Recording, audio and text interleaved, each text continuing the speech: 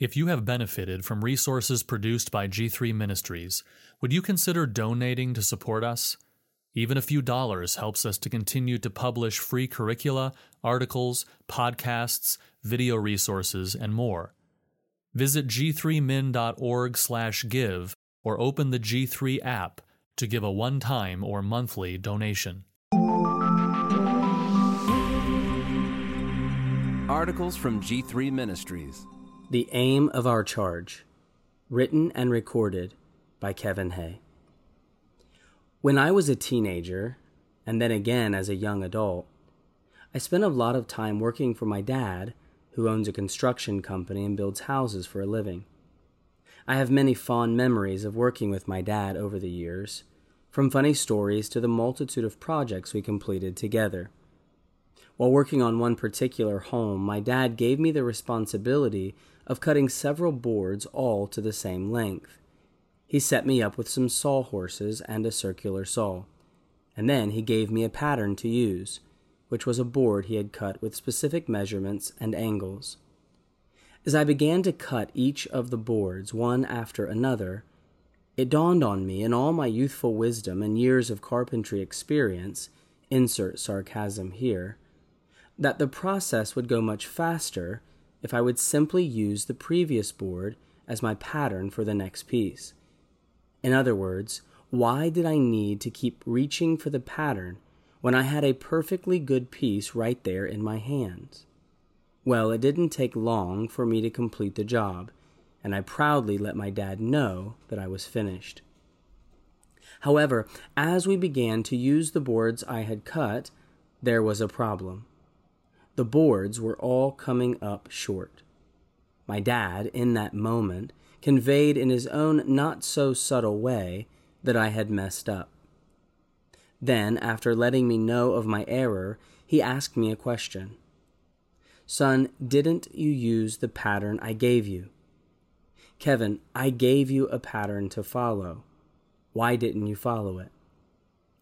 I'll never forget the principle I learned from that experience. Sometimes it seems easier to bypass the pattern we've been given in order to more quickly reach a desired end, only to realize that the corners we cut were crucial. As it applies to the Church of Jesus Christ, we have been given a pattern to follow. We've been given a blueprint, if you will, from our wise Father who is the master builder, Hebrews 3:4. That blueprint is sound doctrine. Therefore, instead of thinking that we are wiser than God by creating strategies and programs that bypass the biblical blueprint, we simply need to devote ourselves to the pattern we've been given in God's Word.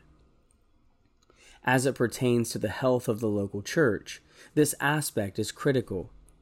In order for a church to be healthy and thriving, it must have a genuine, wholehearted commitment to sound biblical doctrine. Among the many places in Scripture we see this emphasized, 1 Timothy is certainly one of them. Paul had previously left his son in the faith Timothy in Ephesus to do the work of a pastor. In the book of 1 Timothy, he writes to encourage young Timothy in the faith and to remind him of the task to which he has been called. Faithful pastors teach sound doctrine. The Apostle Paul begins his Spirit-inspired letter to Timothy by saying, "Paul, an apostle of Christ Jesus by command of God our Savior, and of Christ Jesus our hope. To Timothy, my true child in the faith, grace, mercy, and peace from God the Father and Christ Jesus our Lord." 1 Timothy 1:1 and 2. Although the first two verses of this letter include Paul's customary introductory greeting, his words are saturated with his general affection for Timothy. He's writing to his beloved disciple and partner in the gospel, and he's doing so with the church of Ephesus in mind. This is part of the reason he identifies himself as an apostle. It's not as though Timothy was ignorant of Paul's apostleship. Rather, Paul's apostleship carried with it a certain level of authority. In fact, to be an apostle of Christ in this sense meant that Paul was commanded and sent by Christ himself. Since Timothy was dealing with the issue of false teaching in the Ephesian church, especially among its leadership, it was important that Paul's apostolic authority be established. By doing so, Timothy could teach the church and rebuke false teachers by appealing to the authority of God. Why? Because biblical authority is divine authority. This is also why, even in his introductory greeting, Paul emphasizes and teaches sound doctrine. He writes of God being our Savior and of Christ Jesus being our hope. Yet, to speak of God as our Savior necessitates that we have been saved from something, namely our sins and God's wrath. Also, to have Christ as our hope necessitates that we have a confident expectation of something found in Christ, namely salvation and eternal life. Furthermore, what is it that we receive from God our Savior and Christ Jesus our Lord and our hope? Paul tells us, grace, mercy, and peace. Grace is the unmerited favor of God by which he blesses us, as Paul wrote to the Ephesian church just a few years earlier, with every spiritual blessing in the heavenly places. Ephesians 1:3. Mercy is the undeserved kindness of God, by which he holds back what we deserve and places it upon Christ in our stead. 1 Timothy 1:16. Peace refers to the reconciliation we now have with God and one another because of what Christ has done for us on the cross. Colossians 1:20. More than just an introductory greeting, this is sound doctrine. It is the precious truths of Scripture that are sufficient for all things pertaining to life and godliness. 2 Peter 1:3. Therefore, if we are going to fulfill the calling God has placed upon our lives, we must teach our people sound doctrine. Faithful pastors defend sound doctrine. Amid the church conflict and false teaching that was taking place in Ephesus, it seems that Timothy was tempted, as all men would be, to leave the Ephesian church and to devote himself to a new place of gospel ministry. Paul, however, exhorts Timothy to stay, because he knows that the only remedy for false teaching is sound doctrine. As I urged you when I was going to Macedonia, remain at Ephesus, so that you may charge certain persons not to teach any different doctrine, nor to devote themselves to myths and endless genealogies, which promote speculations rather than the stewardship from God that is by faith. 1 Timothy 1:3 and 4. Though false teachers are often few in number, they have the ability to do great damage to the church. With no regard for the truth, they spread their lies and slander those who pose a threat to their false teaching.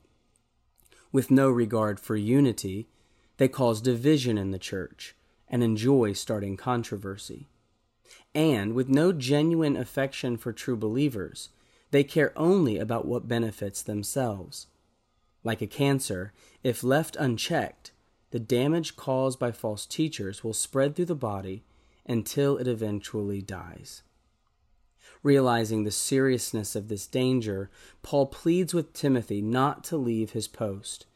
The purpose for his persistence, of course, is that Paul wants to see the Ephesian church be healthy. Therefore, he extends his apostolic authority and asks Timothy to stand upon it with boldness in order to charge the false teachers to stop and to warn them against teaching anything that does not accord with Scripture. Like Paul's instructions to Timothy, faithful pastors recognize the divine charge they've been given by God to tenaciously uphold and defend sound doctrine. Faithful pastors love sound doctrine.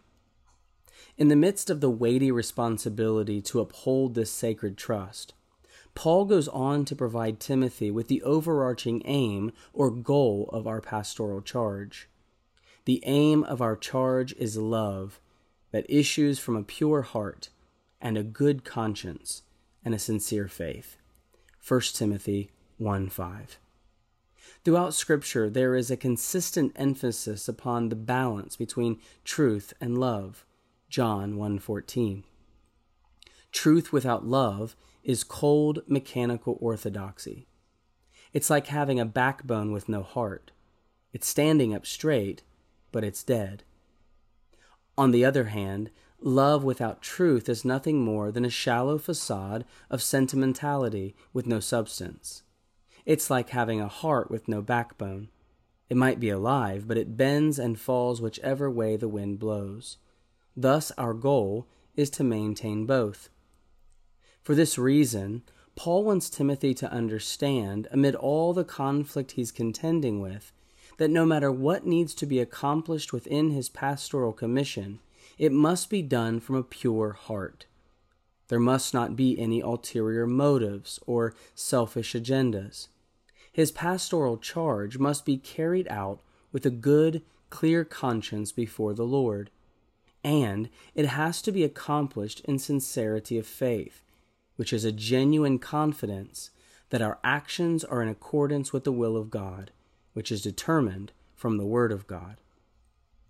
In contrast to the false teachers who through their words and actions demonstrate the hatefulness of their heart, the condemnation of their conscience, and the falseness of their faith, Paul reminds Timothy that his words and actions must be done in love, flowing from purity, sincerity, and faith. There is no doubt that this can be extremely difficult. For example, although it may not seem loving, genuine love sometimes requires us to do hard things. It may require a rebuke, as Paul is emphasizing to Timothy. In other instances, such as dealing with those who persist in false teaching, it may require further levels of church discipline, even to the point of excommunication. After all, if we aren't willing to take the necessary steps to protect the church, for fear that people won't like us or that they will perceive us as being unkind, then we really need to question whether we genuinely love God, His Word, and His people at all. To use the analogy mentioned above, imagine visiting your doctor because you have an aggressive form of cancer. As you sit in his office, the doctor walks in with a big smile on his face. His words seem kind, and he appears to be a very nice man.